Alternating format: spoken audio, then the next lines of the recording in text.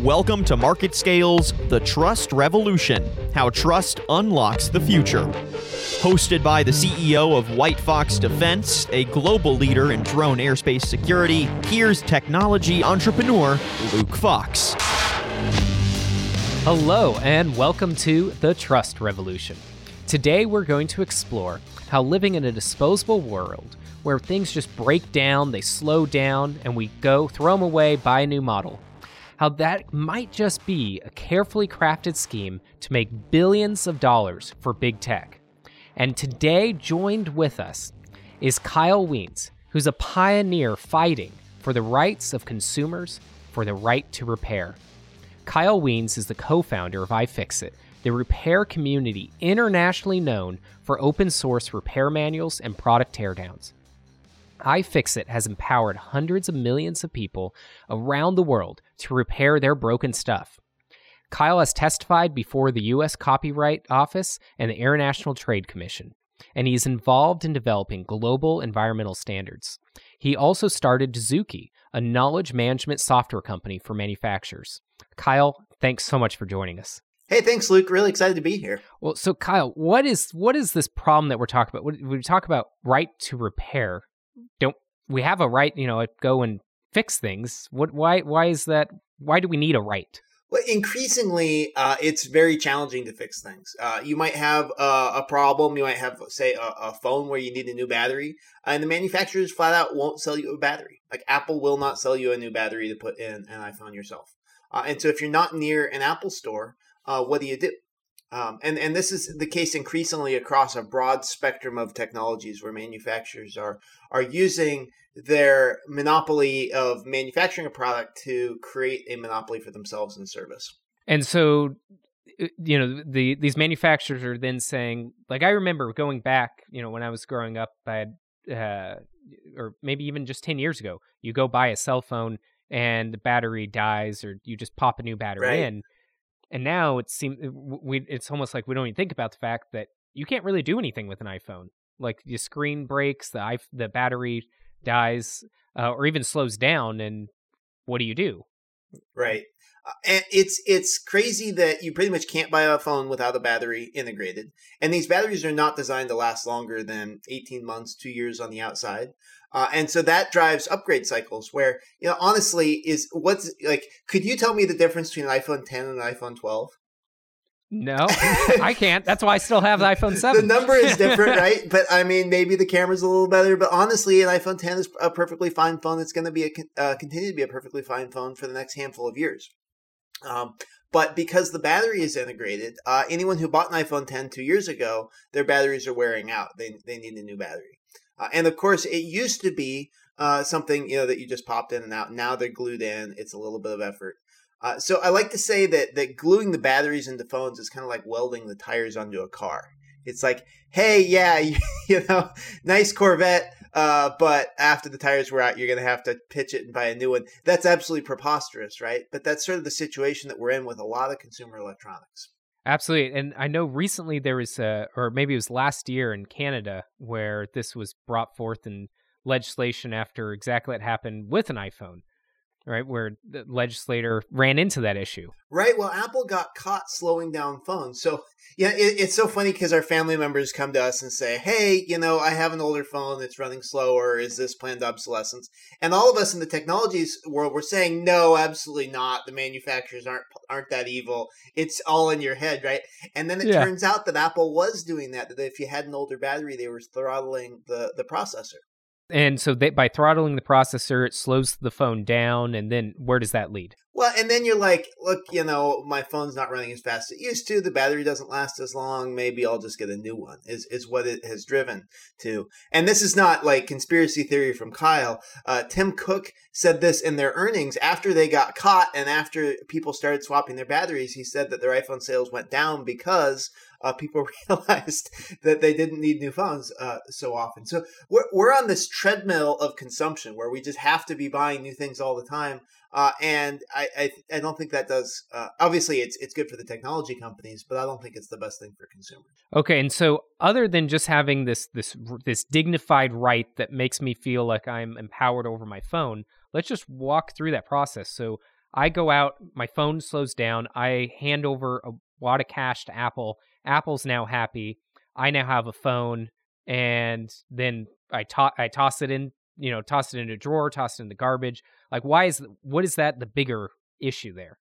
Yeah, so I mean, a handful of things. One is it's just kind of a waste to have a perfectly usable phone not being used. But also there's an environmental impact. Most of the environmental impact of our electronics is all at manufacturing time.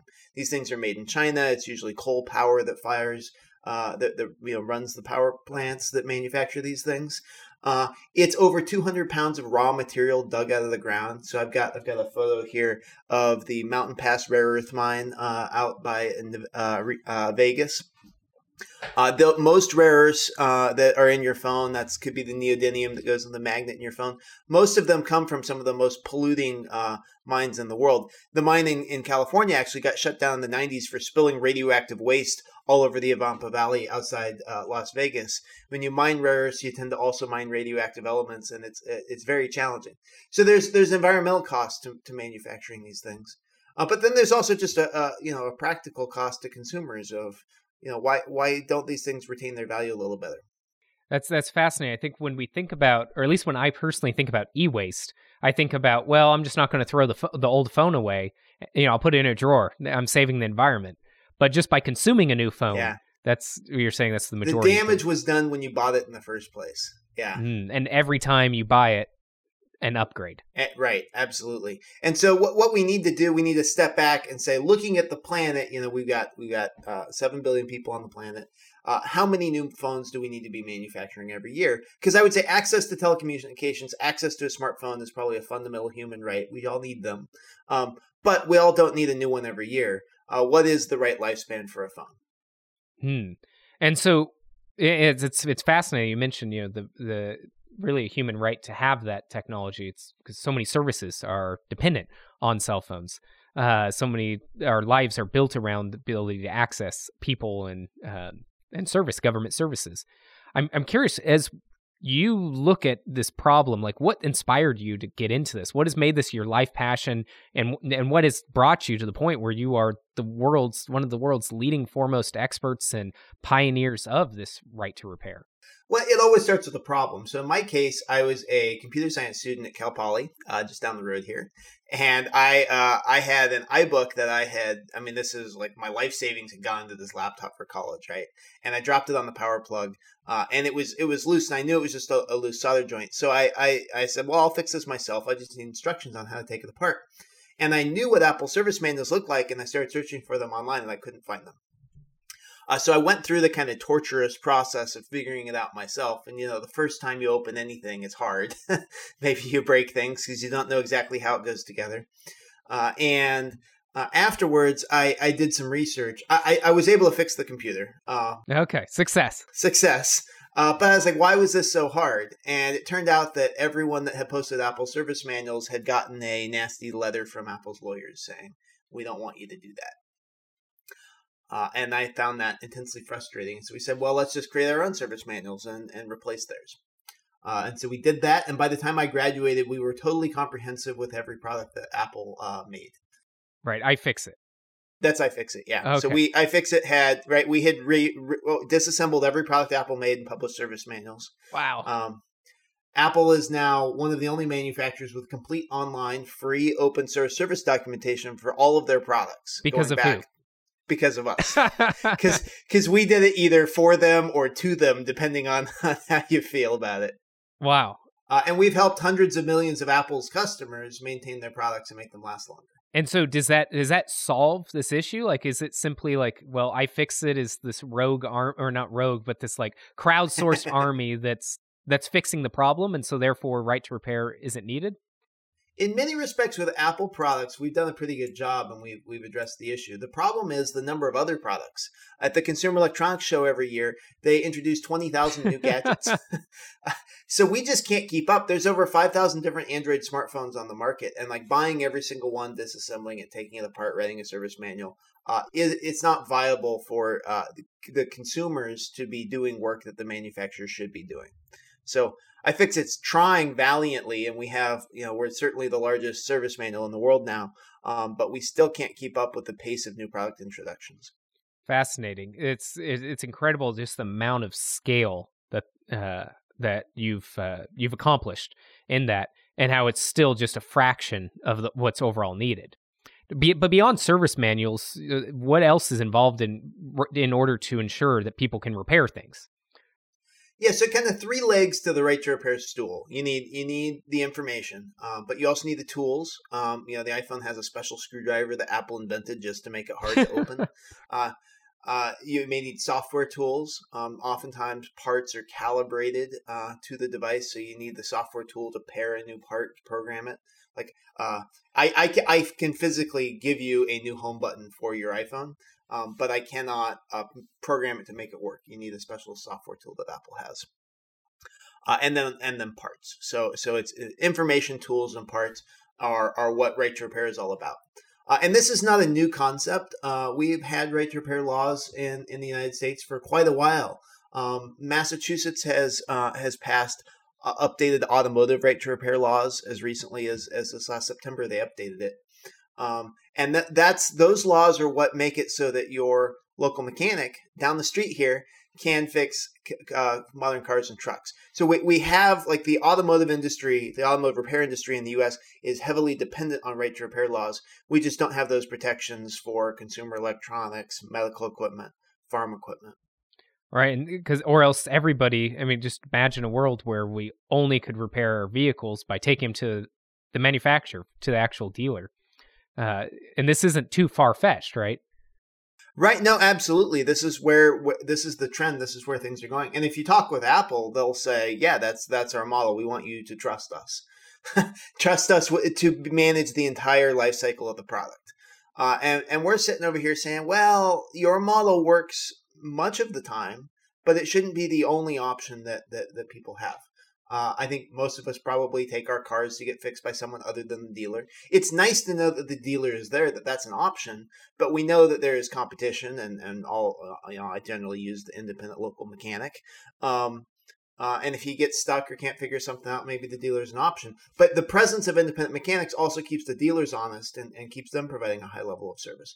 So competition in general is good for the market. Right. So that competition and really open sourcing that entire process, not having it be this closed off, only those who are selected by Apple or by the manufacturer to do it, creates that trust where transparency into what's happening. Exactly, right. Yeah, the manufacturers want a contract with whoever's doing the service. That's what authorized service means. All it means is that they signed the contract saying, stipulating exactly how they're going to operate their business.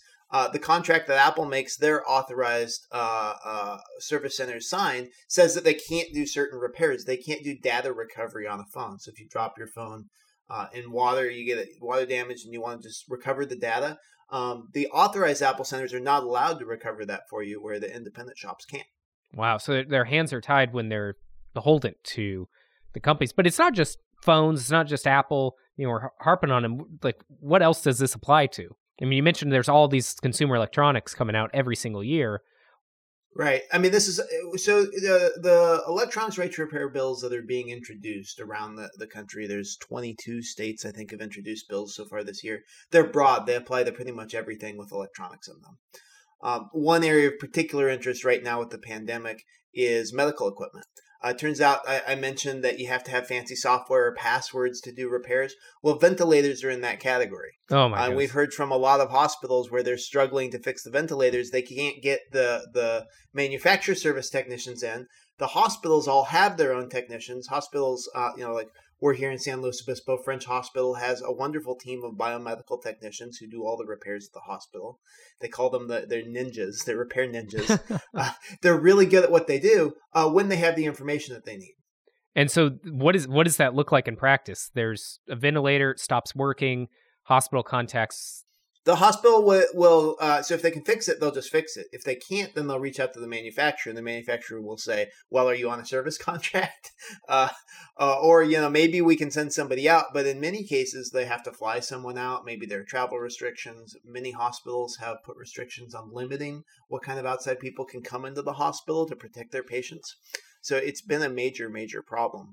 especially when we have a ventilator shortage. And I'm sure the manufacturers are completely overwhelmed supporting these, that we have ventilators going unused, just sitting broken. That's incredible. And when we think about from the ventilators, and then I know that there's been discussion around with farmers. And like when I think of a farmer and their equipment, I think of, somebody with their hands all greasy, fixing things and getting, tuning their equipment and then going out into the field. Is that not the reality? So that is the reality. Farmers are fixing their equipment all day, every day. But with the newest equipment, they have very sophisticated computers on them, and they will throw a error code.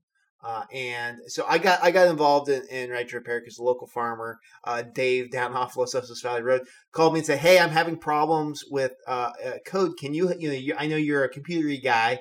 Can you help me with this?" Yeah. And it was just like, your parents called you for tech support. So I said, "Sure, I'll come down and see what I can do." Well, I learned that what you need in order to read that code and diagnose the problem is John Deere's software tool.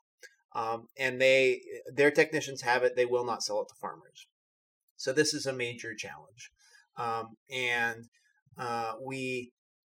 We've been asking, farmers have been asking John Deere for the ability to get the software for a long time, and John Deere's been saying no.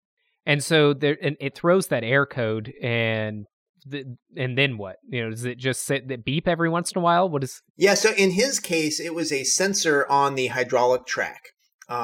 And so the tractor just would not start because the sensor was saying the hydraulic track tension is wrong. So it was a safety mechanism. Turned out that it was the sensor itself that was bad, that everything was fine. But he had to order the part. It had to get shipped from Illinois, right? And then he had to wait for the dealer to have time to come up and install it. And so he was down for 3 or 4 days during harvest. Big problem for him. And all he wanted to do was, he said, "Look, I know it's a bad sensor. Can I just bypass the sensor? Can I just turn that sensor off?" Right. Which is the kind of thing, if it was a purely mechanical situation, he would have been able to bypass it, right? But because it involves software, he couldn't. And that's the macro trend that's happening, is we're moving from a world that was purely mechanical, where you had the ability to do any repairs that you wanted, to software where you can't without access to these fancy software tools that the manufacturers have. So it's not a question of skill or willpower. It's simply a question of ability. Right. They're handcuffed, and it's fascinating, especially when we consider that these problems are probably coming up when the farmers need it the most. Like you said, during harvest, and being down for 3-4 days during harvest, especially for a small farm, that could be devastating for their entire year's income. Right. Yeah, no, it's a real problem. I mean, there was a hearing this week in Nebraska, and the farmer said, "Look, if I'm trying to harvest and I can't because it throws a code, and I have to wait for the next day, and a hailstorm comes through, I go from a field of wheat to no wheat. It can be absolutely devastating." Often, during harvest time, the dealers are overwhelmed too. So we talk about competition, right? I mean, imagine if all of a sudden the only folks who could fix your cars were the dealers. They wouldn't have capacity. All the dealerships only do, I think it's something like 20 or 30% of car repairs in the United States. The rest are done by independents. Especially when you consider if everybody's all traveling during just a couple months, right? And the rest of the time that equipment might not even be used. Yeah. Like that's insane to think about. And I know that there's been a lot of claims that people who are trying to get around the software in tractors, that they're hackers, they're doing something illegal. But the U.S. government's actually responded to this. Can you tell us a little bit about that? Yeah, absolutely. So there's an unfortunate federal copyright law that makes it illegal to do certain kinds of math. As a software engineer, this infuriates me. It's called Section 1201 of the Digital Millennium Copyright Act, and it says that it's illegal to circumvent locks on products, digital locks. And that the idea for this was to make it hard or illegal for people to break the encryption on DVDs. But the law was written in a very broad way, and so you could interpret it as and John Deere has interpreted it as saying, hey, you don't have our software. You can't make your own software to bypass that sensor because we lock down the computer and you'd be breaking our lock in order to get in and make a change on equipment that you own. So this is kind of crazy. This is like saying, that it would be illegal for you to, change out the lock on your house or something. But unfortunately, that's the law that we have. And so Congress knew this was a very aggressive law they were making. And so they built an escape hatch into the law where every 3 years you can ask for an exemption. And we are in the process right now of asking for exemptions for farmers for repair across the board for medical equipment. It's insane to think that that's required, right? That's just not obvious to everyone involved that you should be able to fix a ventilator when you have someone's life on the line. Right. Yeah. I mean, and this is a power dynamic thing where it's all about kind of flow of control, and manufacturers saying we are the only ones who can control what happened with the product during its entire life cycle. And the rest of us are saying, wait a second, that's not how America works. That's, if I bought a chair and I want to take the chair apart and hang pieces of it on the wall or paint it purple, I can do that, right? It's mine. Right. You sold it to me. If you didn't want me to do that, you shouldn't have sold me the chair. And yet, what we're seeing with software is all of a sudden the manufacturers have the legal ability, and then therefore they're going to take advantage of it to restrict what people can do with the things that they've bought. And so, what are the manufacturers saying? Like there's this claim that they're saying that we want you to trust our brand, right? And you won't trust our brand if anybody could just destroy our brand image by making bad repairs on iPhones. Yeah, so they've got kind of three core arguments.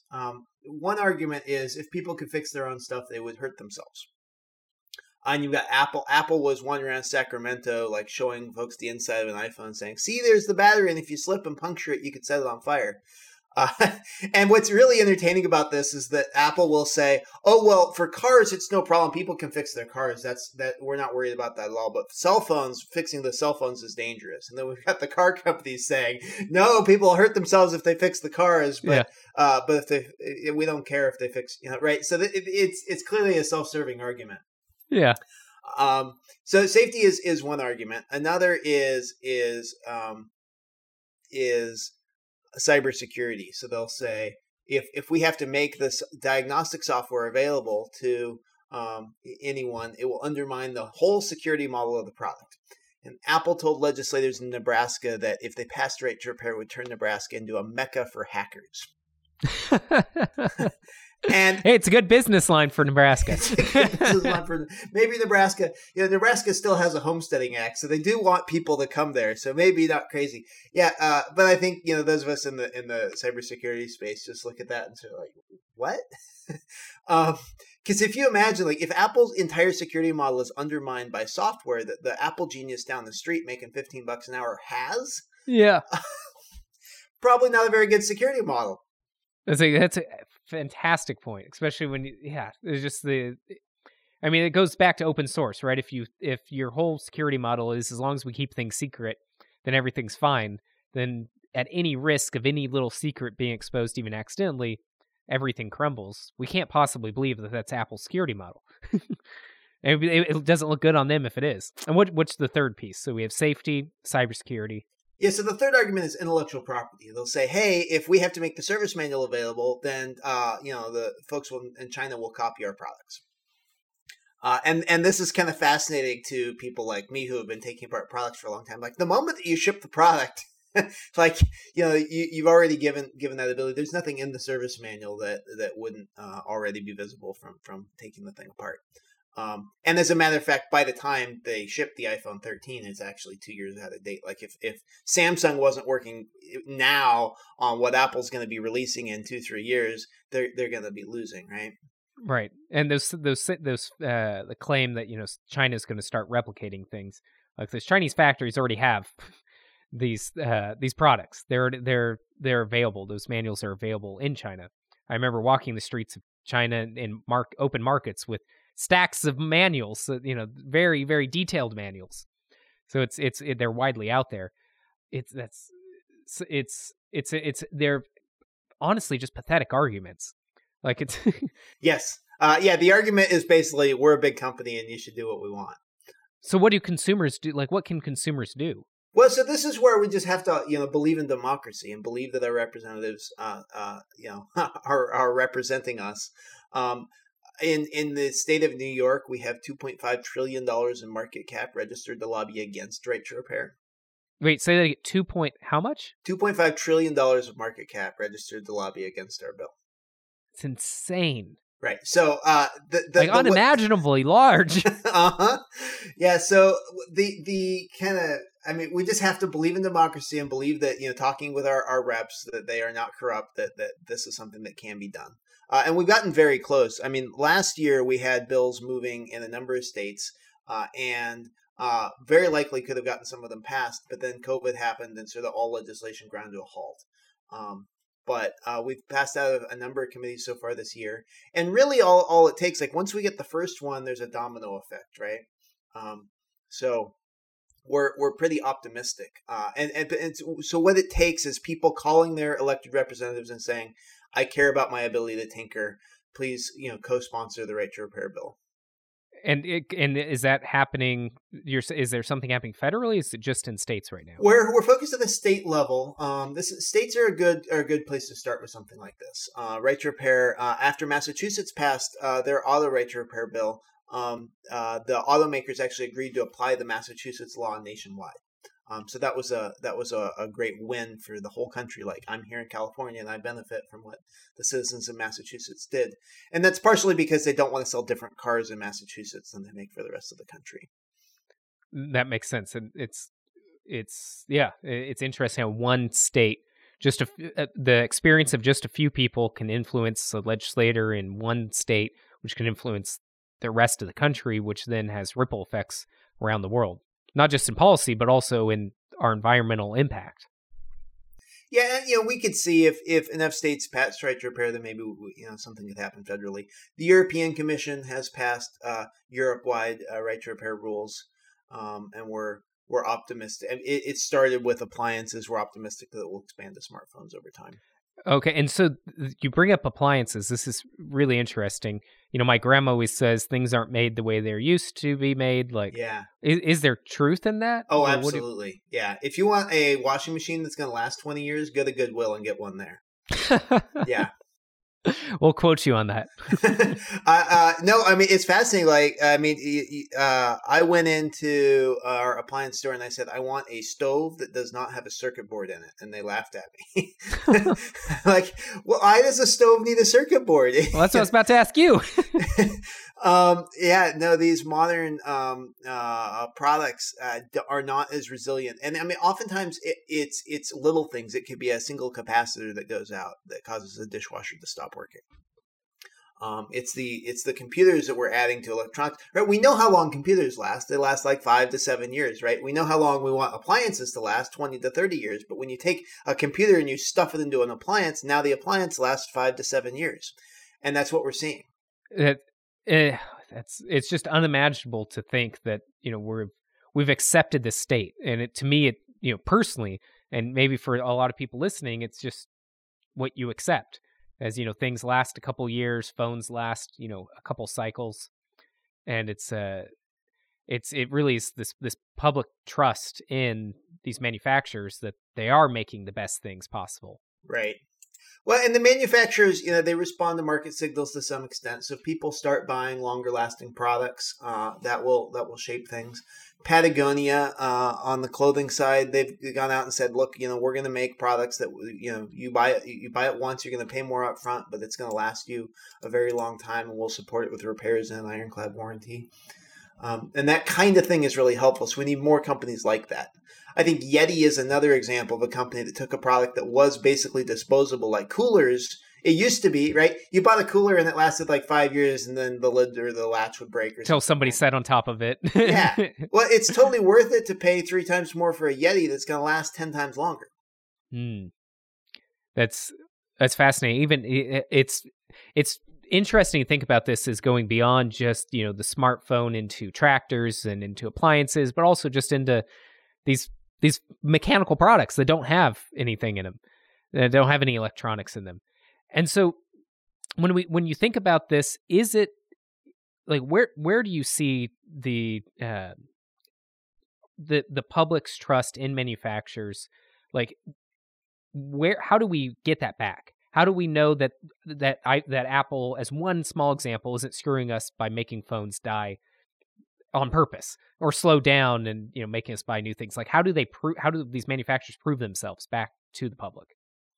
Well, now that the secret's out, you need to support your customers throughout their product life cycle.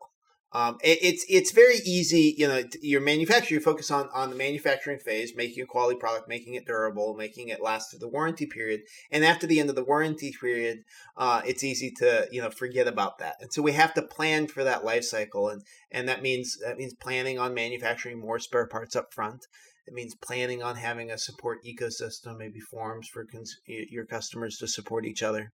Think about the things that you would want as a consumer or that you would expect, right? And then just proactively do that. Motorola is a phone manufacturer that has bucked the trend, and they've said, no, actually, we want service manuals to be made available. We want parts. That you can buy a battery for a Motorola phone from Motorola.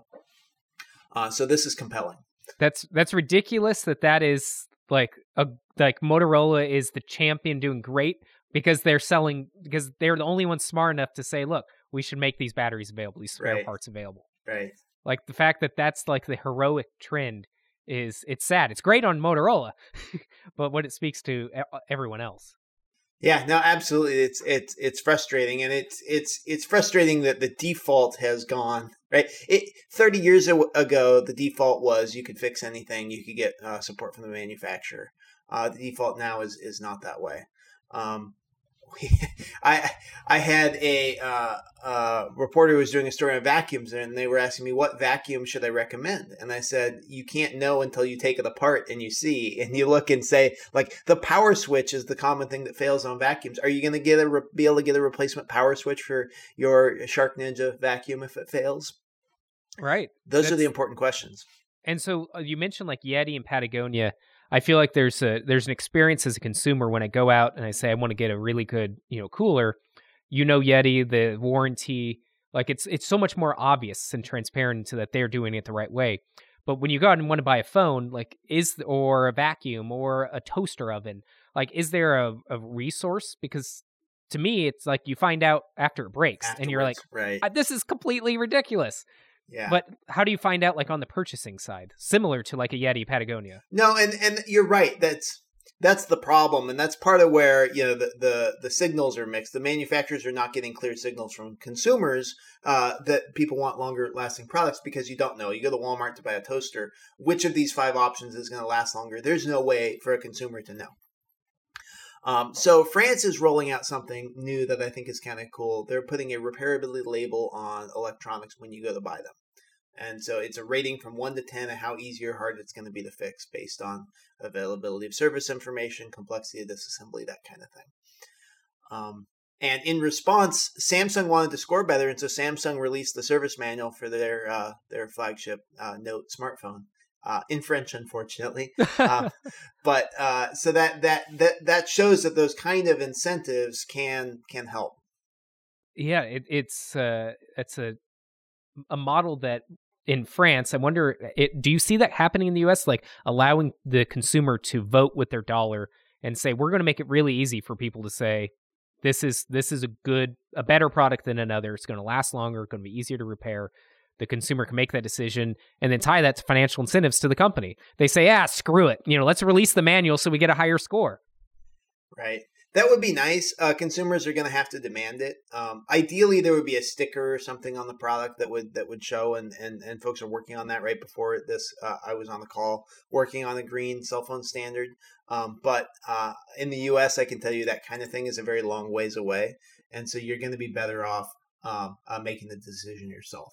And so the easy test before you buy anything that you want to last, just search online to see if you can find service parts for it. And if parts are out there, okay, right, maybe you're in good shape. If not, you're buying a toaster with a spring that's going to break in 3 years. You're not going to be able to get a replacement spring, and then you're stuck. And then you're buying a new toaster.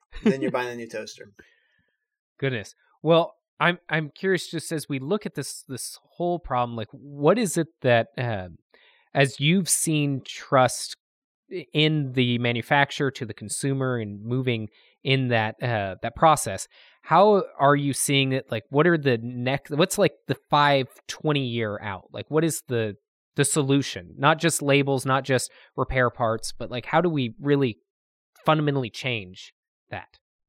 Yeah, so the idea is to create a circular economy where products last a long time, and we're not just in this manufacturing realm where we dig things out of the ground, we make things out of them, we use them for a little while, we toss them away. Instead, we want to focus on maybe product service systems or ways where everyone benefits from these things lasting longer. And when you do extend the product's life, maybe that's by fixing it, maybe it's by refurbishing it.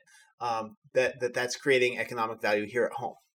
We have to have an economic solution to this as well as kind of a practical solution to frustration that consumers are having.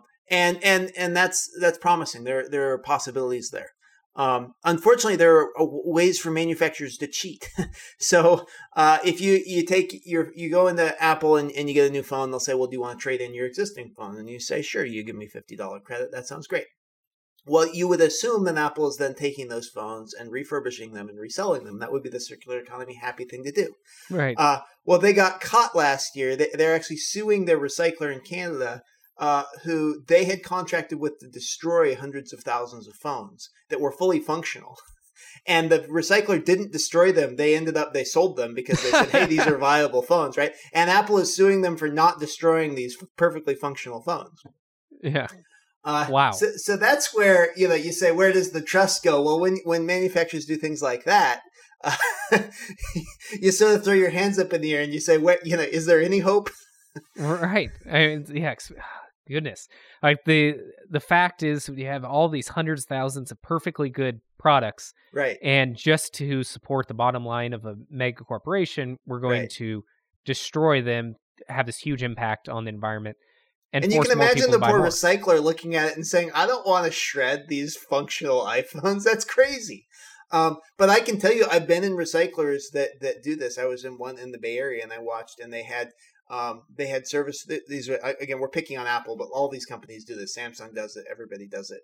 They had hundreds of thousands of dollars of Apple service parts sitting there that were fully functional in brand new boxes that were at Apple's end of support line. Apple didn't want to deal with supporting those older products. And so they were taking them out of the brand new cardboard boxes and pitching them in the shredder.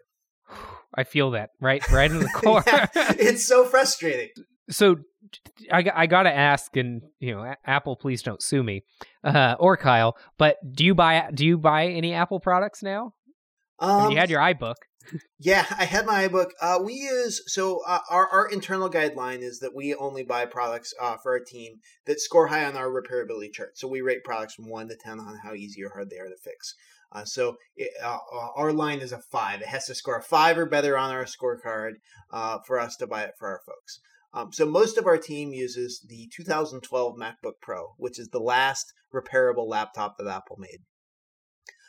If people want a newer laptop than that, then we have them get a Dell or an HP.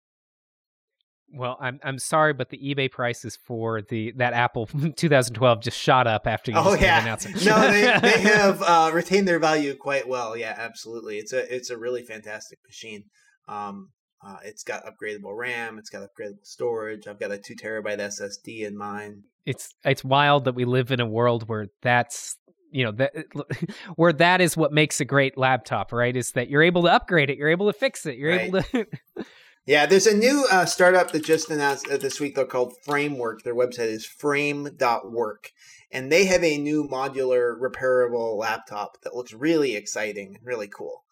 And it's a team of former Oculus engineers who set up. And it's cool. You can reconfigure the ports. If you're like, I want a full-size HDMI port on a laptop, which is kind of hard to get these days. You can get a module to put one on there.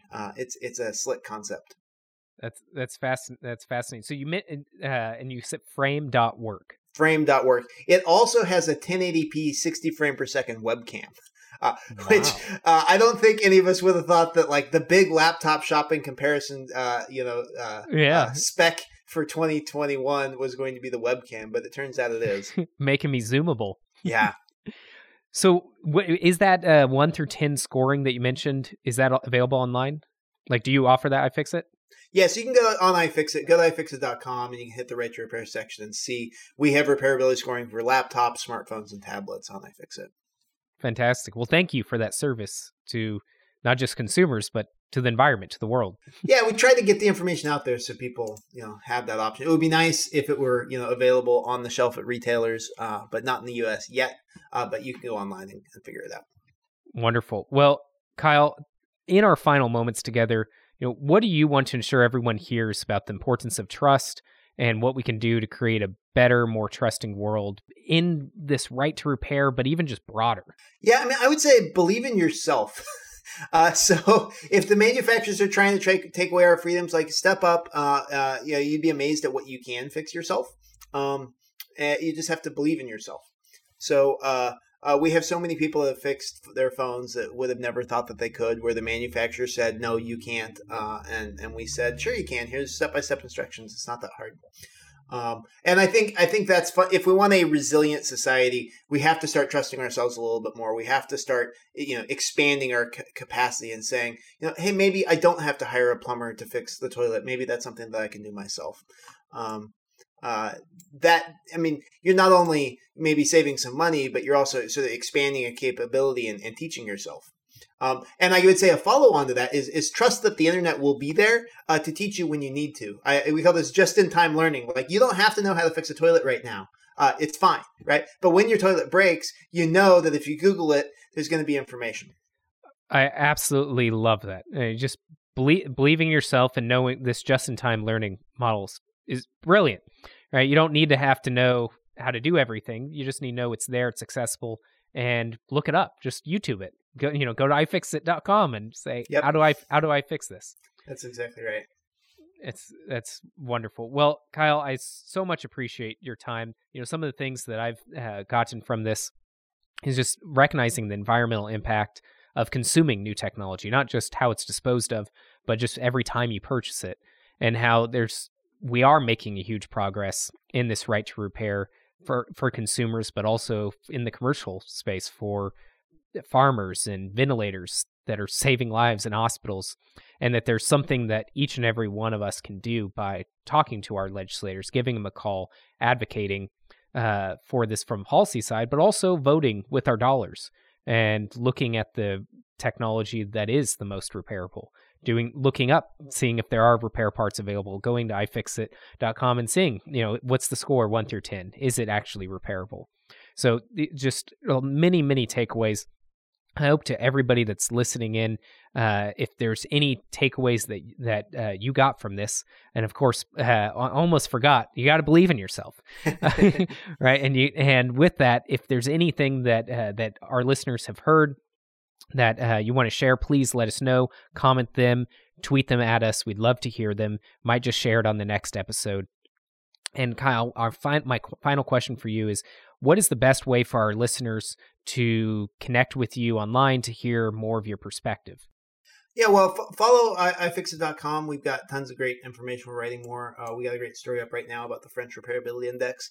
And then if you want to follow me, I am at KWeens on Twitter. KWeens, and how do you spell that? WIENS. Fantastic. Well, thank you so much, Kyle. I so much appreciate you diving into this topic that I think every single person needs to hear, needs to understand. Thank you for joining us, and to all those tuning in, join us next time on The Trust Revolution.